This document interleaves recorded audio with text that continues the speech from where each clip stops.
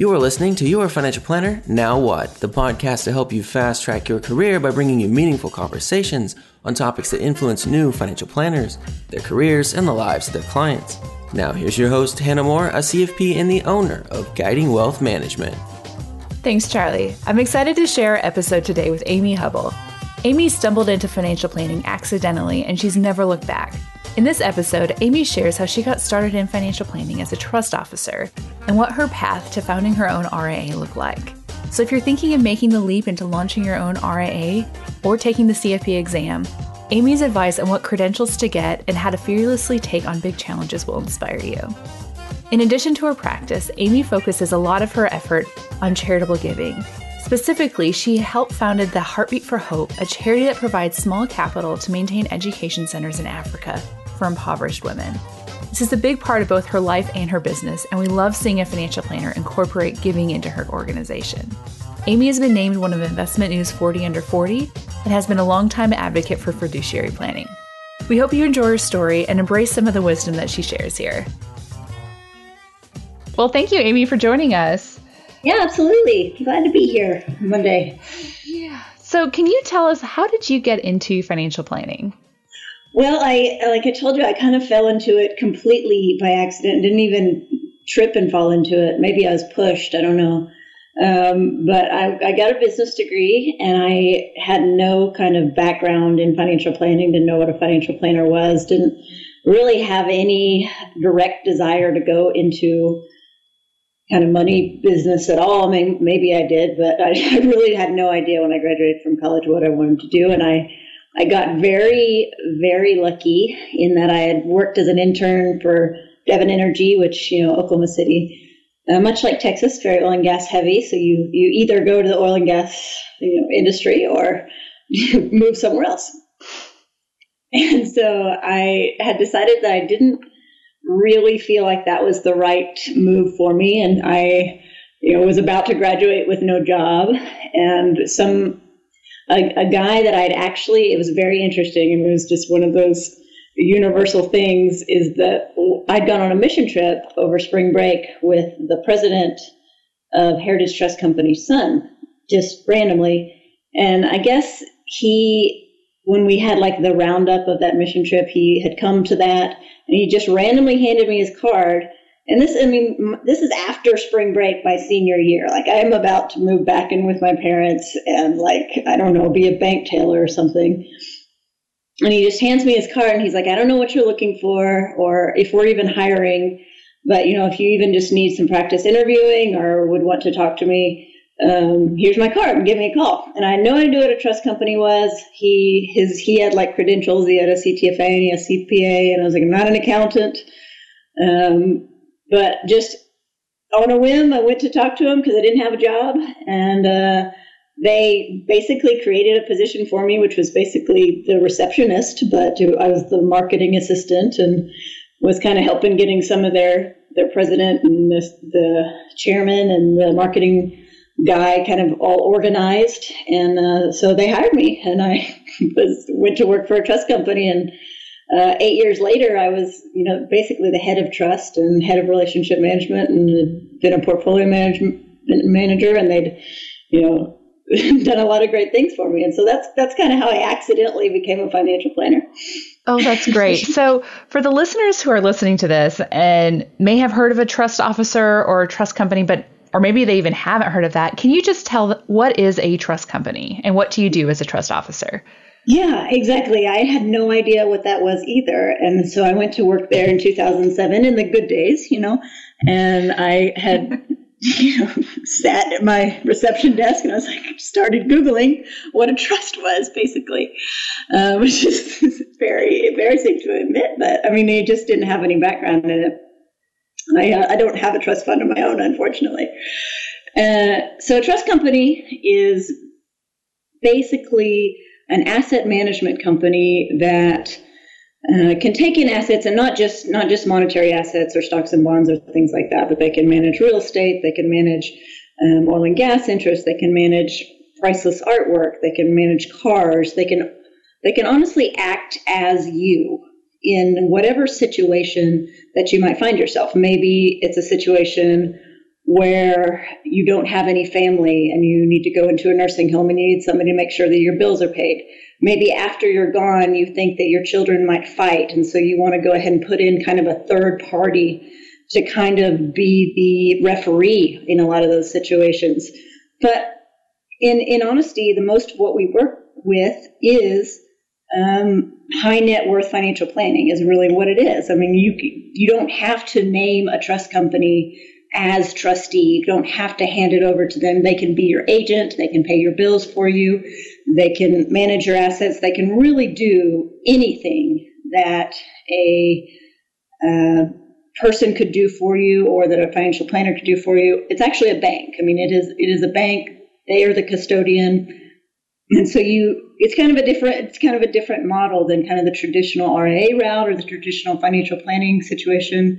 I mean, you do things for people that you would never believe. I mean, I, at one point, had to push a Corvette, out of somebody's driveway and jump it like in my heels and then drive it to CarMax and get it kind of appraised and everything else. I've had to pull open little old ladies' cabinets and get their 16 guns that they're hiding in there. I've had to actually purchase underwear for a client that was in a nursing home, did not have any family, and was struggling being able to get to the store. I mean, it really is the whole gamut. It's a very interesting business and very, I think, fulfilling business.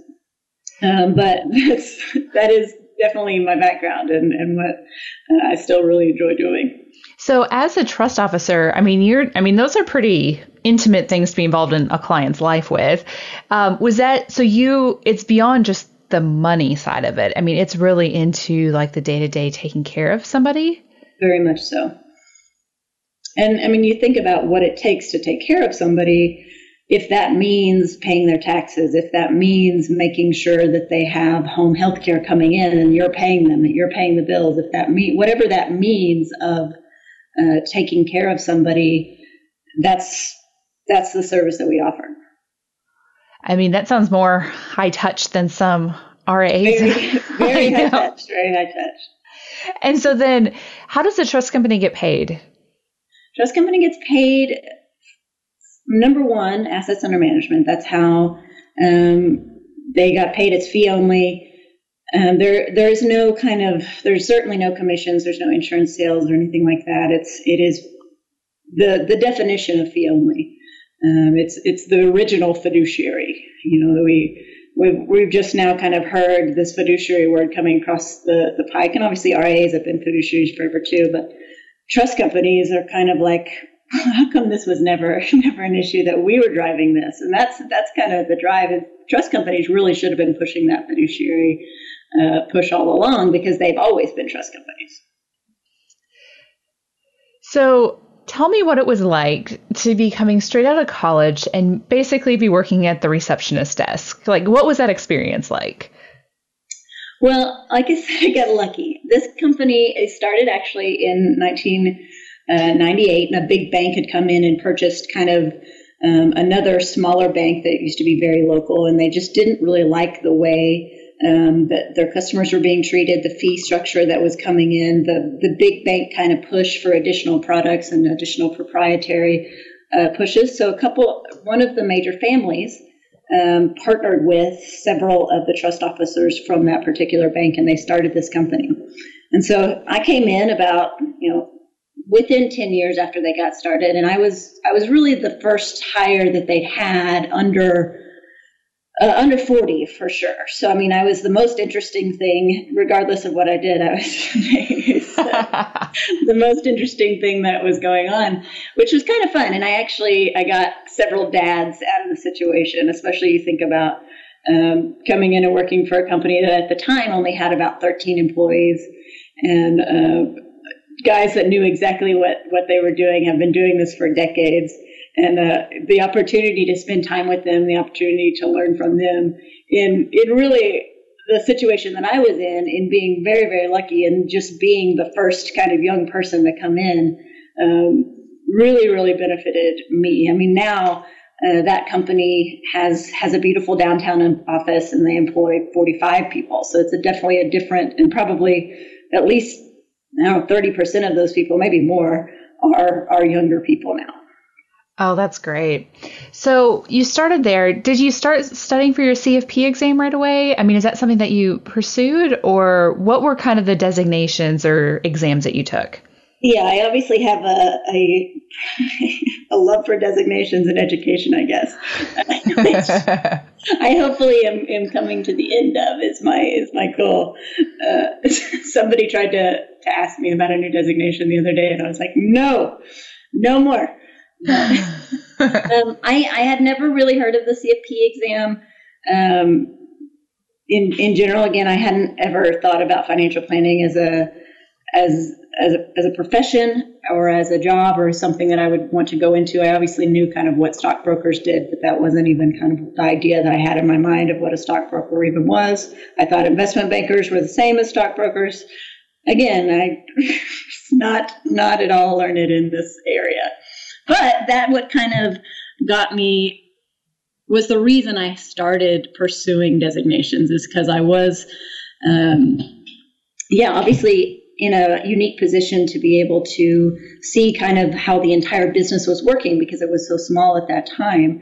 And I didn't know what I was doing. And so I had moved out of I was promoted, I guess, out of the receptionist job pretty quickly. And I went to be a trust officer's assistant, basically. And I was assisting 3 of them. And so I was in a lot of those meetings. And I really just felt uncomfortable with myself of not knowing what the rules were or what they were talking about or what solutions that we could give. So again, I got on Google and started looking and seeing what educational programs might help me with that. I came across the CFP exam and, brought it to my bosses and I said, this might just be, it sent me to trust school, which ultimately took the CTFA exam, which is through the Institute of Certified Bakers. But ultimately I went and I said, can I start taking these CFP classes? I just think that they'd be a good educational background for me. So, personally, so I can feel confident in these meetings, so I can feel like I know what I'm doing. And I'm really enjoying this business. I really am on board with what you guys are doing. And I like this. I think that it is something I'd like to invest in if you'll invest in me. And they said, yeah, absolutely. We're very excited that you want to learn more about our business and that you want to be educated. And so my employer was very, very glad to support me in the CFP courses, which I took online, and then ultimately took the CFP exam in fall of 2008. Very nice. So did you feel like the CFP exam gave you that confidence that you were looking for? Yes, absolutely. And that's what I tell people all the time is I know sometimes, especially as a younger person, especially as a woman, you are in those meetings and you're just struggling, whether or not you know your stuff or not.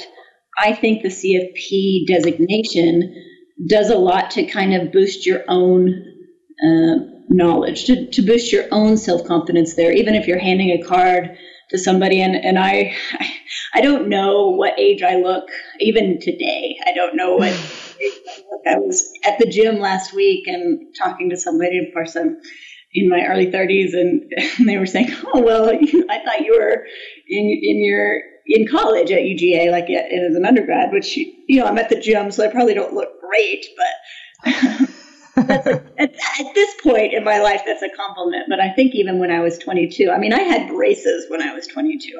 I probably looked about 8 when I was 22. And so even kind of getting that confidence through at least myself knowing what I was knowing that I knew what I was talking about felt like I could then expand and make the people that I was talking to feel like that I knew what they were talking about, because that's ultimately, especially at a trust company, you're talking with people that have millions and millions of dollars and expect that level of service and expect that level of expertise.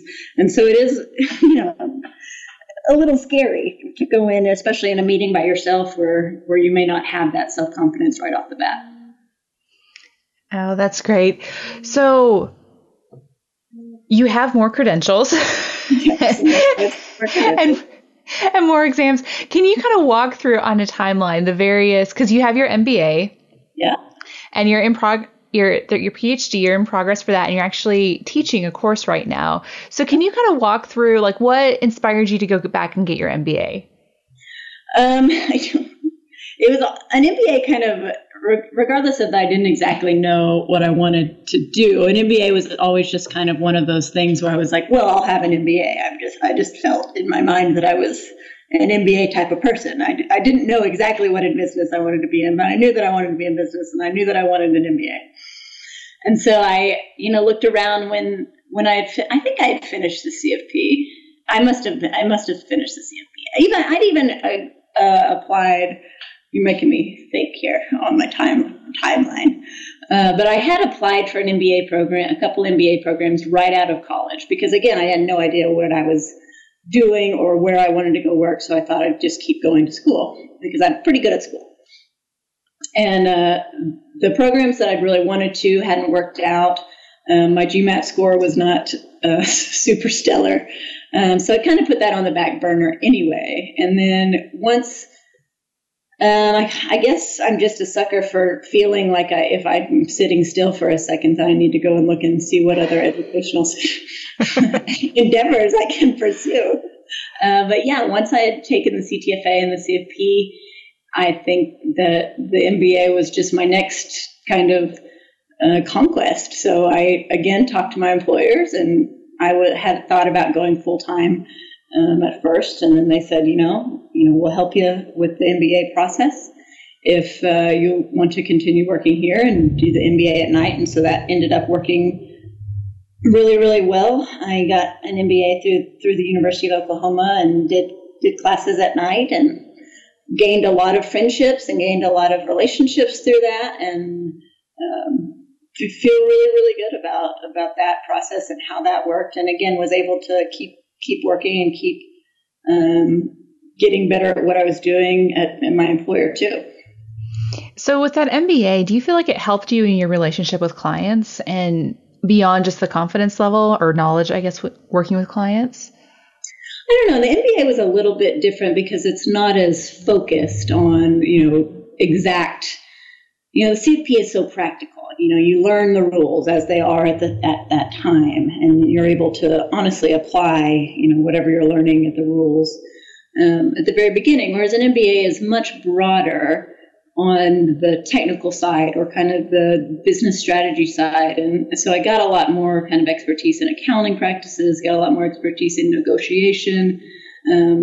Again, made some amazing relationships with people that were also working at the same time and also wanted to be there in school, which was a completely different, not that people don't want to be there as an undergraduate, but in a master's degree where everyone else is working full time during the day.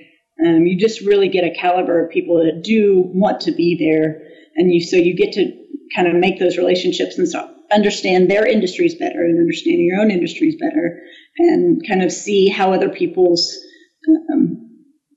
business trajectories have gone. And so that's really the most value that I got out of it. And so you knock out your MBA, and so the next logical choice is the CFA? Of course, that was the next logical choice. And at the time, I was a portfolio manager for my employer, and so that was kind of an understanding, is that they were hoping to kind of get all the portfolio managers at the trust company to be CFA charter holders.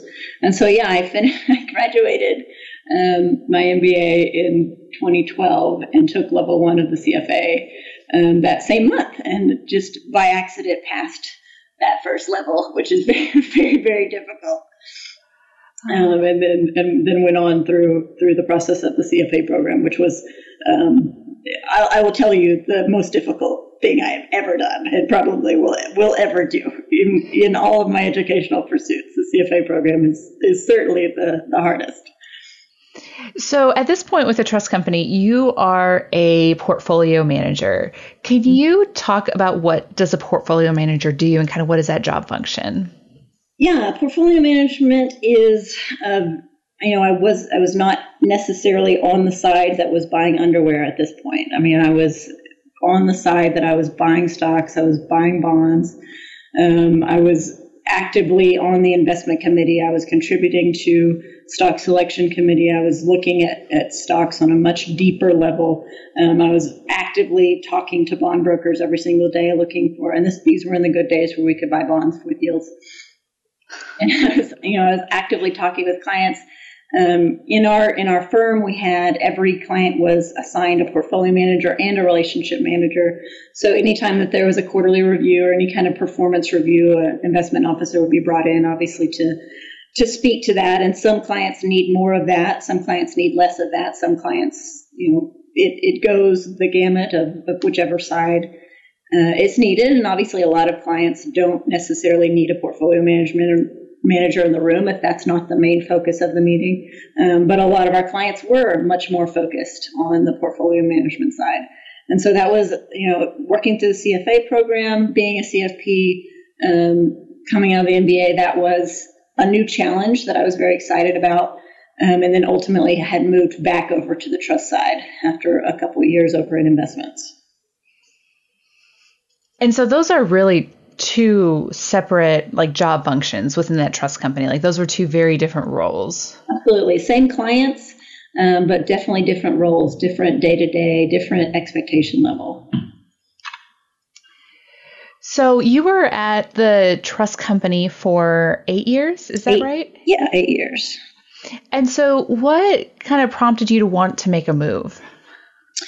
Yeah, I would not have said that right off the bat that it was something that it was my goal to own my own business someday. But after I had become a CFP and gotten involved in FPA and especially been involved in NextGen, which I know a lot of our friends and a lot of listeners are very involved in NextGen. That's how we all kind of met, and that's how we all kind of built our businesses.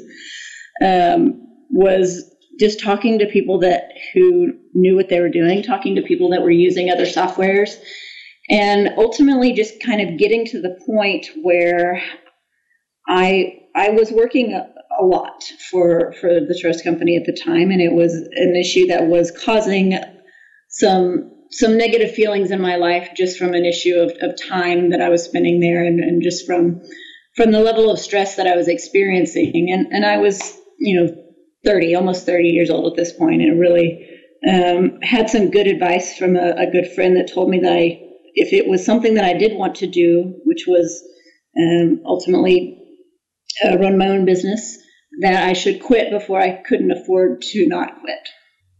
And so I certainly have wonderful feelings for that company and everything they did for me. Continue to have wonderful friends there. Continue to think that they are doing exactly what they need to be doing.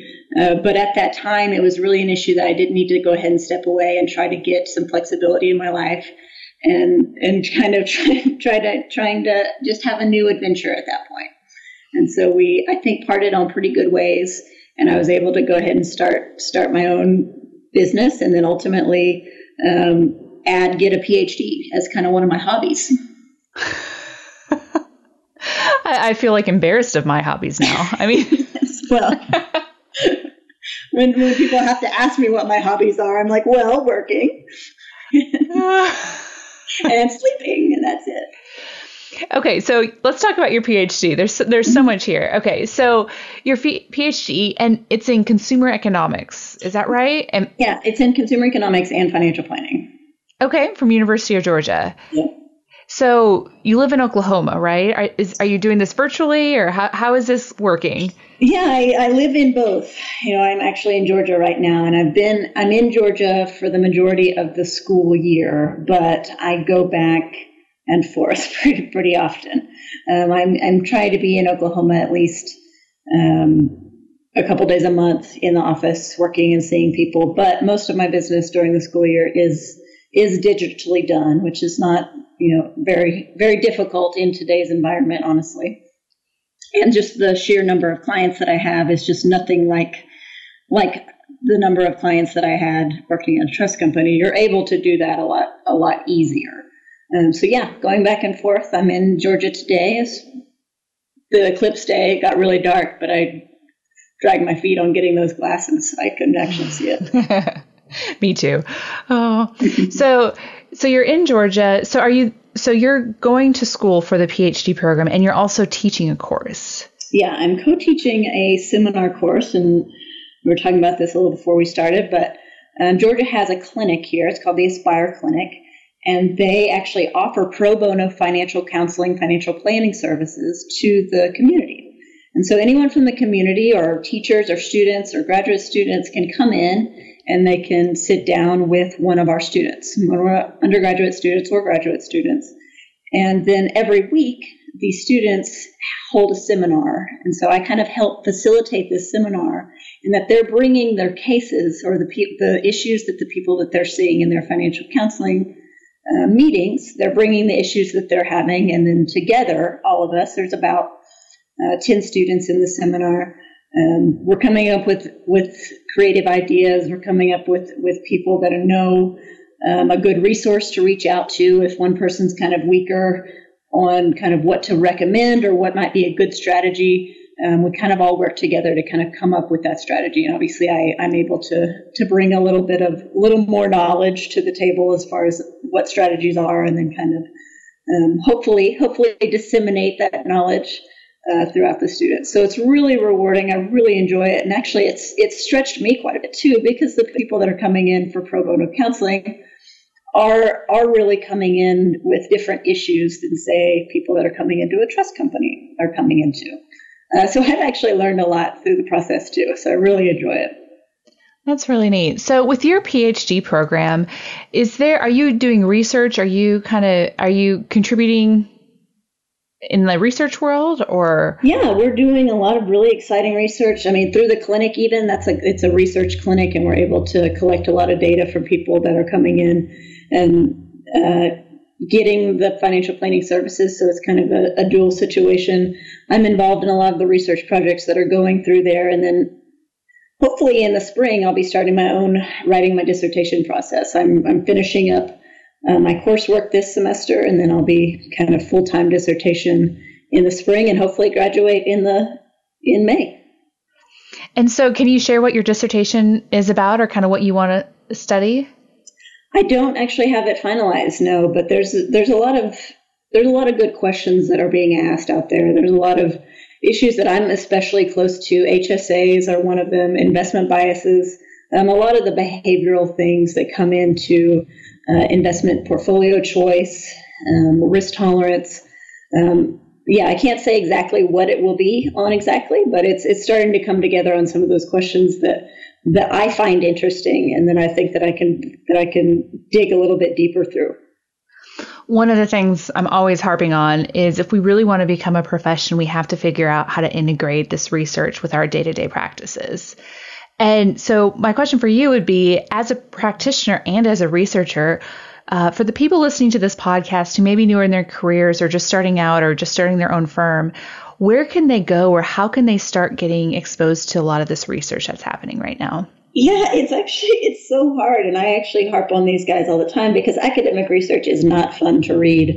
It's not fun to write either. And so it's very hard, when especially in the academic research realm or in the academic research literature, where a lot of these solutions are basically written in math. And so that's really difficult for be able to take away. So I have been trying to contribute to as much even the writing process as I can in the literature that I'm being asked to look over, or some of the implications for financial planners that I can look over, and trying to at least point out some of the issues that are coming up and some of the findings that we're finding. And the research is it's a very slow moving process. It takes one step at a time, and one researcher bouncing off of another researcher, and then another idea coming off of another idea. So I look at journals like the Journal of Financial Planning that does a really good job of at least presenting it really well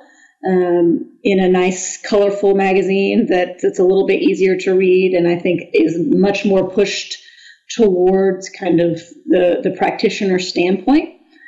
Without being too overwhelming, make sure that the graphs are readable and things like that. And I think that's hopefully what journals would move towards. That would be my desire. I don't know that that's the desire of the academic world, but I'm one vote if I ever get to do it. But yeah, I have the same problem. That stuff is hard to read, and it's hard to especially make time in your day to weed through it. Yeah, absolutely. So you start 8 years at a trust company, and you start your own firm. What was that experience like? You learn a lot about yourself, which Isn't that the truth? Yeah, I always considered myself to be an introverted worker. And, especially when I worked with so many people around me, I would go to work and obviously do my work. And then sometimes I would go to the gym, and then I would come back to the office after I went to the gym when everybody was gone. And that's when I would actually get my work done. So I always thought that I'd be really good at that. And then it turns out that when you actually are just have an entire day stretching in front of you, that you really have to set some traps for yourself to kind of understand how you work and how you understand. In that I did learn that I do not work very well alone, that I actually need somebody to kind of monitor me and kind of know that even kind of setting an expectation that you're going to see somebody, setting an expectation that you're going to be at the office at a certain time, that you're even going to take a shower and not wear yoga pants to the office is one of those things that you're going to change. And so I had to do a lot of kind of shuffling and kind of trial and error on kind of how my office situation was going to be set up, and how I was going to spend my day, and when I was going to be in the office, and how I was going to conduct myself to kind of find that sweet spot of how I work best.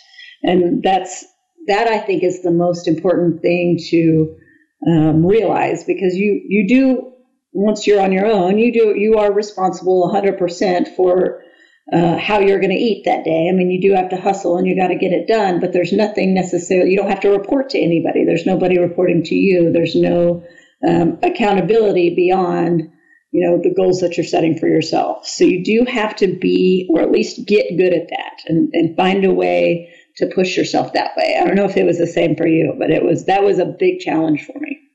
Oh, huge transition. Absolutely huge transition. And I think compounding, I mean, I don't know, people who start out who don't have the revenue, it's just stress on stress on stress that you don't really know. Did you bring clients from the trust company to your own practice, or did you really start from zero?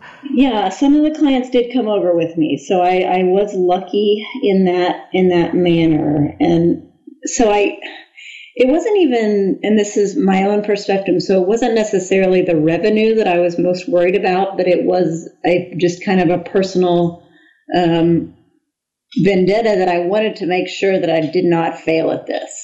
And that was probably a bigger driver for me, in that, revenue was happening, but I also knew that I had enough money saved that I was not going to starve necessarily, even if I was just able to get even half the clients that maybe I thought might come over. That wasn't too big of an issue for me, but the issue of I am going to be able to do this and that I am not going to fail at this was probably a bigger driver than even the dollars and cents issue. So when you brought the clients over, did you have to pay for them, or was there you were just able to do that and they just changed advisors? Yeah, they changed advisors, and I really was very careful because, there were certainly non-competes in place. And so I did also wanted to stay in good graces with my former employer. I did not want to just light those bridges on fire as I walked away. Oklahoma City is a small wealth management community, and I, again, had so much respect for the company that I worked for that I did not want to do it the wrong way. And so I probably could have hammered harder maybe, but I also wanted to make sure that the clients were going to be in the best place for them too.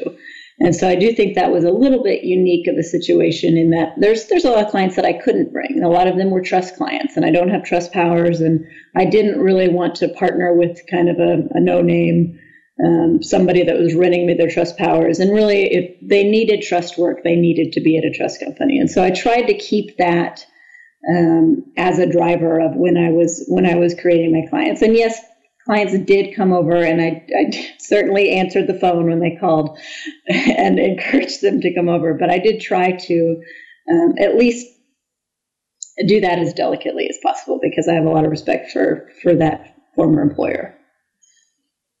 Yeah, it's such an interesting transition when you move companies, and we're in such a unique field where you can take revenue. Some places you have the opportunity to possibly take revenue, but how do you do that well? Yeah, and it's hard, and it was an issue of that firm is actually purchased by a large kind of regional bank, and so a lot of the people that I'd kind of grown up working with were retiring. So it was kind of when that transaction happened, it was actually kind of a good breaking point for me to go ahead and cut ties, not 100%, but at least cut my employment ties and feel like I at least left them in a place where they were going to be in a good place, and I was going to be in a good place, and it was going to be better for me. And I think a lot of people understood that too. Yeah. So are all of your clients in Oklahoma City? Majority are in Oklahoma. Especially at first, they were all in Oklahoma. I do have a few scattered about, but they all, for the most part, either have a connection with me personally or in Oklahoma in some way. And so your client base, are they more that high net worth client like you had at the trust company?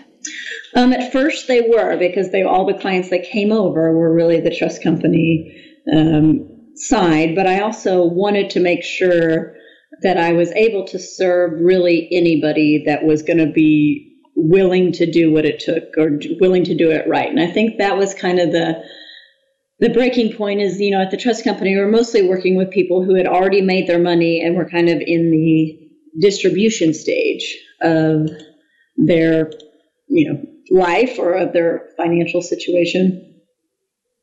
Versus I did want to start working with people who maybe hadn't made their money yet, but were dedicated to saving.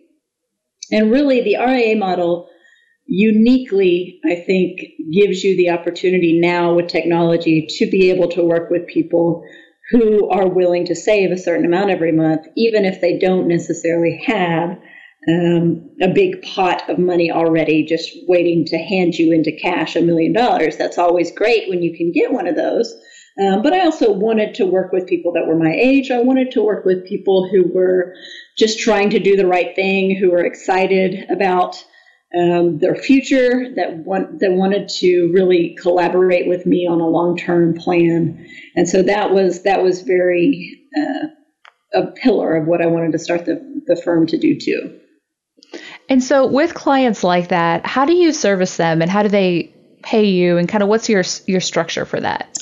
Yeah, I have developed kind of a little mini robo. I mean, it's a robo that I kind of run, but I say bare bones, but it is trying to eliminate any of that customization that I run with a lot of the bigger portfolios. Whereas a lot of the bigger portfolios, I do run a stock portfolio. I will purchase individual bonds. I will individually look at your tax loss harvest situation.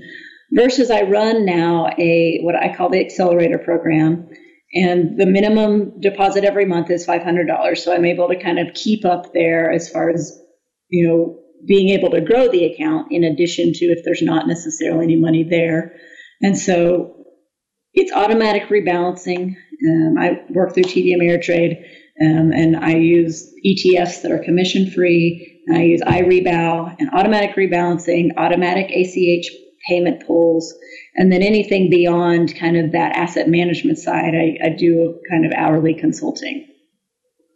Very nice. So do you do for what, these younger people who have that $500 to invest, is it a flat fee that you charge them? I mean, do you do like the monthly retainer model, or what does that kind of look like? It's AUM, and it's for any asset level under 180,000, it's 1.1%, and it's deducted just like all the rest of my AUM clientele. Interesting. And so do you do a financial plan for them? Not typically. I mean, I will do a little bit of just right off the bat, starting off what type of accounts we need to open. But if they are really looking for a full financial plan, then that's hourly on top of that. Very interesting. What's so exciting to me is how you can really design whatever service model fits the client and really fits you in this business. Yeah, exactly. And that's exactly what I hear from a lot of people. A lot of people focus more on the financial planning side. I tend to focus more on the investment side just because that's my background. Would like to get back into more financial planning, but that's just not possible when I'm kind of living in two states right now. But hopefully next year, when I'm a little more centralized, I'll be able to focus a little bit more on the planning side. But yeah, in the investment side is really kind of my bread and butter, and the building of models and making sure that asset allocation is correct, and specifically asset placement. What type of accounts are we investing in? And I'm able to do it very cheaply for me and for them. Right. By using like the iRebal and various software. Mm-hmm. Yeah, I try to take as much of that, out of the equation as possible. I don't want to spend my day, doing unnecessary paperwork or trying to mess with something that is not going to be either in my best interest or their best interest. I want to use my time well, and I think I've developed a good pipeline to be able to do that. So one of the things that I find so interesting about you, especially being in your early 30s, is the Heartbeat for Hope. Can you tell people what this is about and kind of how it got started? Absolutely. Heartbeat for Hope is a nonprofit 501c3 organization that I got involved with through college, and then after college, I actually had a friend who had moved to Ghana and to work in a orphanage called the Village of Hope.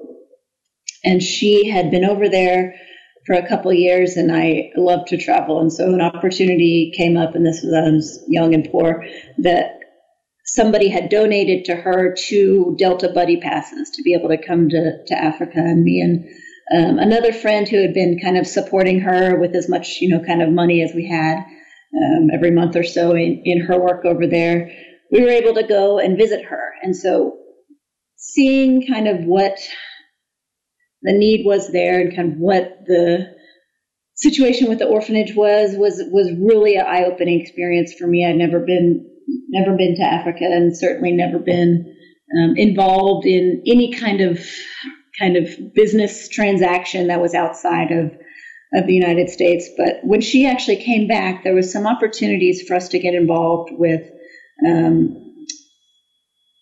vocational training for women, which has really been a big push to be able to try to empower women to be able to pay the school fees for their children, and then ultimately create sustainable models of living. And there's just not, the infrastructure doesn't exist over there in Ghana where they can just, graduate from high school and then go get a job. That's just not a thing. There's not huge companies that have come in and invested in factories or manufacturing in Ghana like there is here, or even in some of the other developing countries.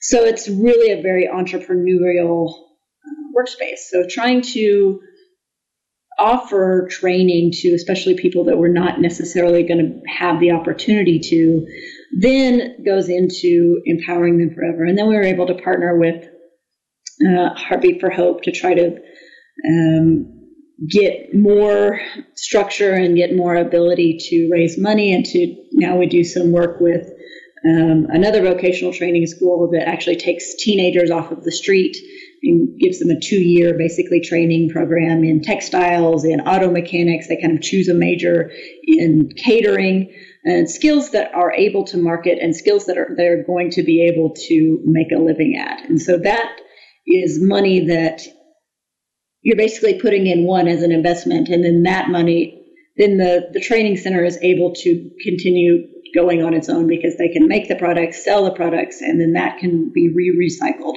And so that's been a big issue for me, is always trying to keep centralized the money that we're putting in there. We don't try to take over a lot of things. If we're purchasing things, we want to purchase things over there, help another person who's an entrepreneurial, and just kind of let that wheel round. And so, yeah, that is a big part of my life. I'm going again in January, I think. So I'm very excited to go again and see kind of where we are on that stuff.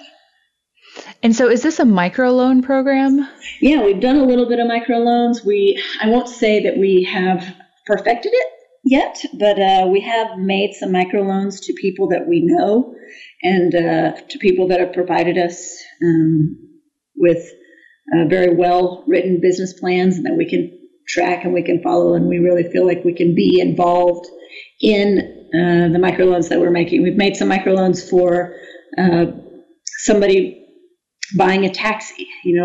A taxi driver over there has to rent their taxi every single day, and some days they'll make enough money to pay for the rental of their taxi that day, and some days they won't. But you never really get ahead that way. So by making a loan, they can buy the taxi, then they're paying the taxi back.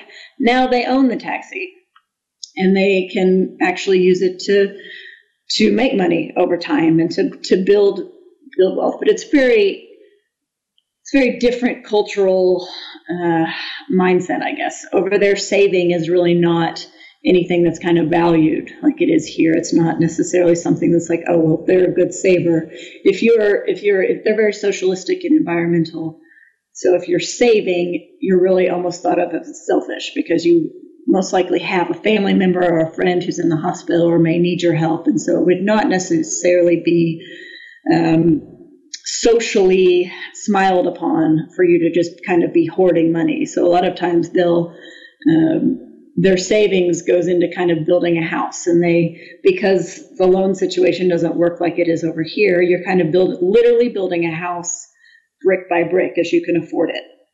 You can afford a brick, you go buy a brick and you put it on. I mean, it's almost as simple as that. But trying to integrate kind of that savings culture that we have over there just doesn't work. So a lot of trial and error as far as what works and what can ultimately make the most difference has been the biggest learning experience for me. I won't say that I haven't figured out yet. Well, so I find this I think it's such a good example where you just had this passion and you just kept following it. Has this, not that this is why you do any of this, but has this helped your business and your relationship with clients? A lot of my clients know that I'm involved with Heartbeat for Hope. I've certainly not hidden that. And then I make a pledge for any of my clients that 10% of the gross investment management fees that I collect actually goes back into basically a nonprofit of their choice. And that serves a couple, good reasons. One, it's a great marketing technique, and people really love to partner with a company who's also involved in the community. And then I want to know what my clients are interested in. I want to know what they're passionate about. And so it allows me to connect with my clients on another level. It allows me to offer some guidance on a charitable giving standpoint. And then it also allows me to partner with another charity, either in the Oklahoma community or another charity that my clients might be interested in. And so that's a good partnership for me, that we're able to build that local community too. And then anytime that there isn't necessarily a charity that somebody is passionate about, I let them know that, for me, my passion is Heartbeat for Hope, and this is what I'm doing. And so anytime anybody doesn't necessarily have a charity that they are passionate about, that 10% goes to Heartbeat for Hope too. And so I try to be as open about when I'm going and what I'm doing and what the needs are and what the support level is with my clients too. Oh, that's really neat. So as we're kind of wrapping up, what's next for you? I feel like you have so many different interests. What are you working on that you're really excited about, or kind of what's coming up for you? Well, my number one goal this year is to finish my dissertation. And so that is a lot of people asking me kind of what's next for me. And I know that I am not going back to school. That is 100% what I can say.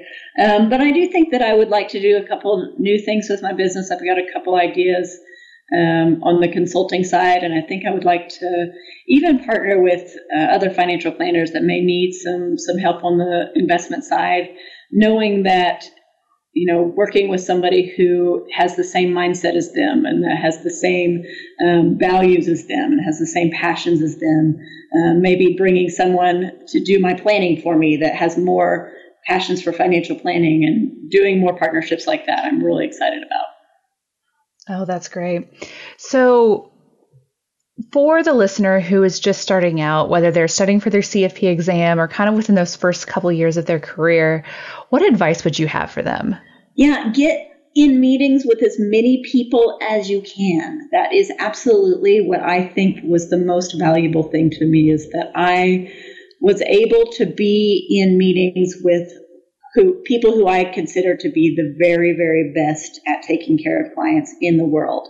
And so I was able to go and be in meetings and hear how other people approach situations, hear how other people kind of not spin, but can approach a certain problem in a way that can make a client feel very much taken care of, very comfortable. What even body language you need to pay attention to. There's just so much that you can't read about in a book, that you need to get as much exposure as you can possibly ask to. Even if you're just going up to somebody that you know is a rainmaker, or that you know takes care of their clients, or does things well, just say, hey, if you ever have a meeting, would you mind me just sitting in? I would really like to learn from you. And just soak that in as much as you possibly can. Okay, so where did you go for this? I mean, you had other advisors outside of your firm that were letting you sit in on meetings? No. Within my firm. So if you work for a smaller firm, that's harder. But within your firm, even if it's not kind of your direct report, kind of if you do have the time, if your employer will allow that, just see if you can get as much exposure to what works well and who works well. And that will pay dividends, certainly. Well, is there anything else as we wrap up, Amy? Yeah, get educated and get that experience. And this is an amazing career. I'm very extremely happy that I tripped and fell into it. Thanks for listening. We'll talk with you again next week.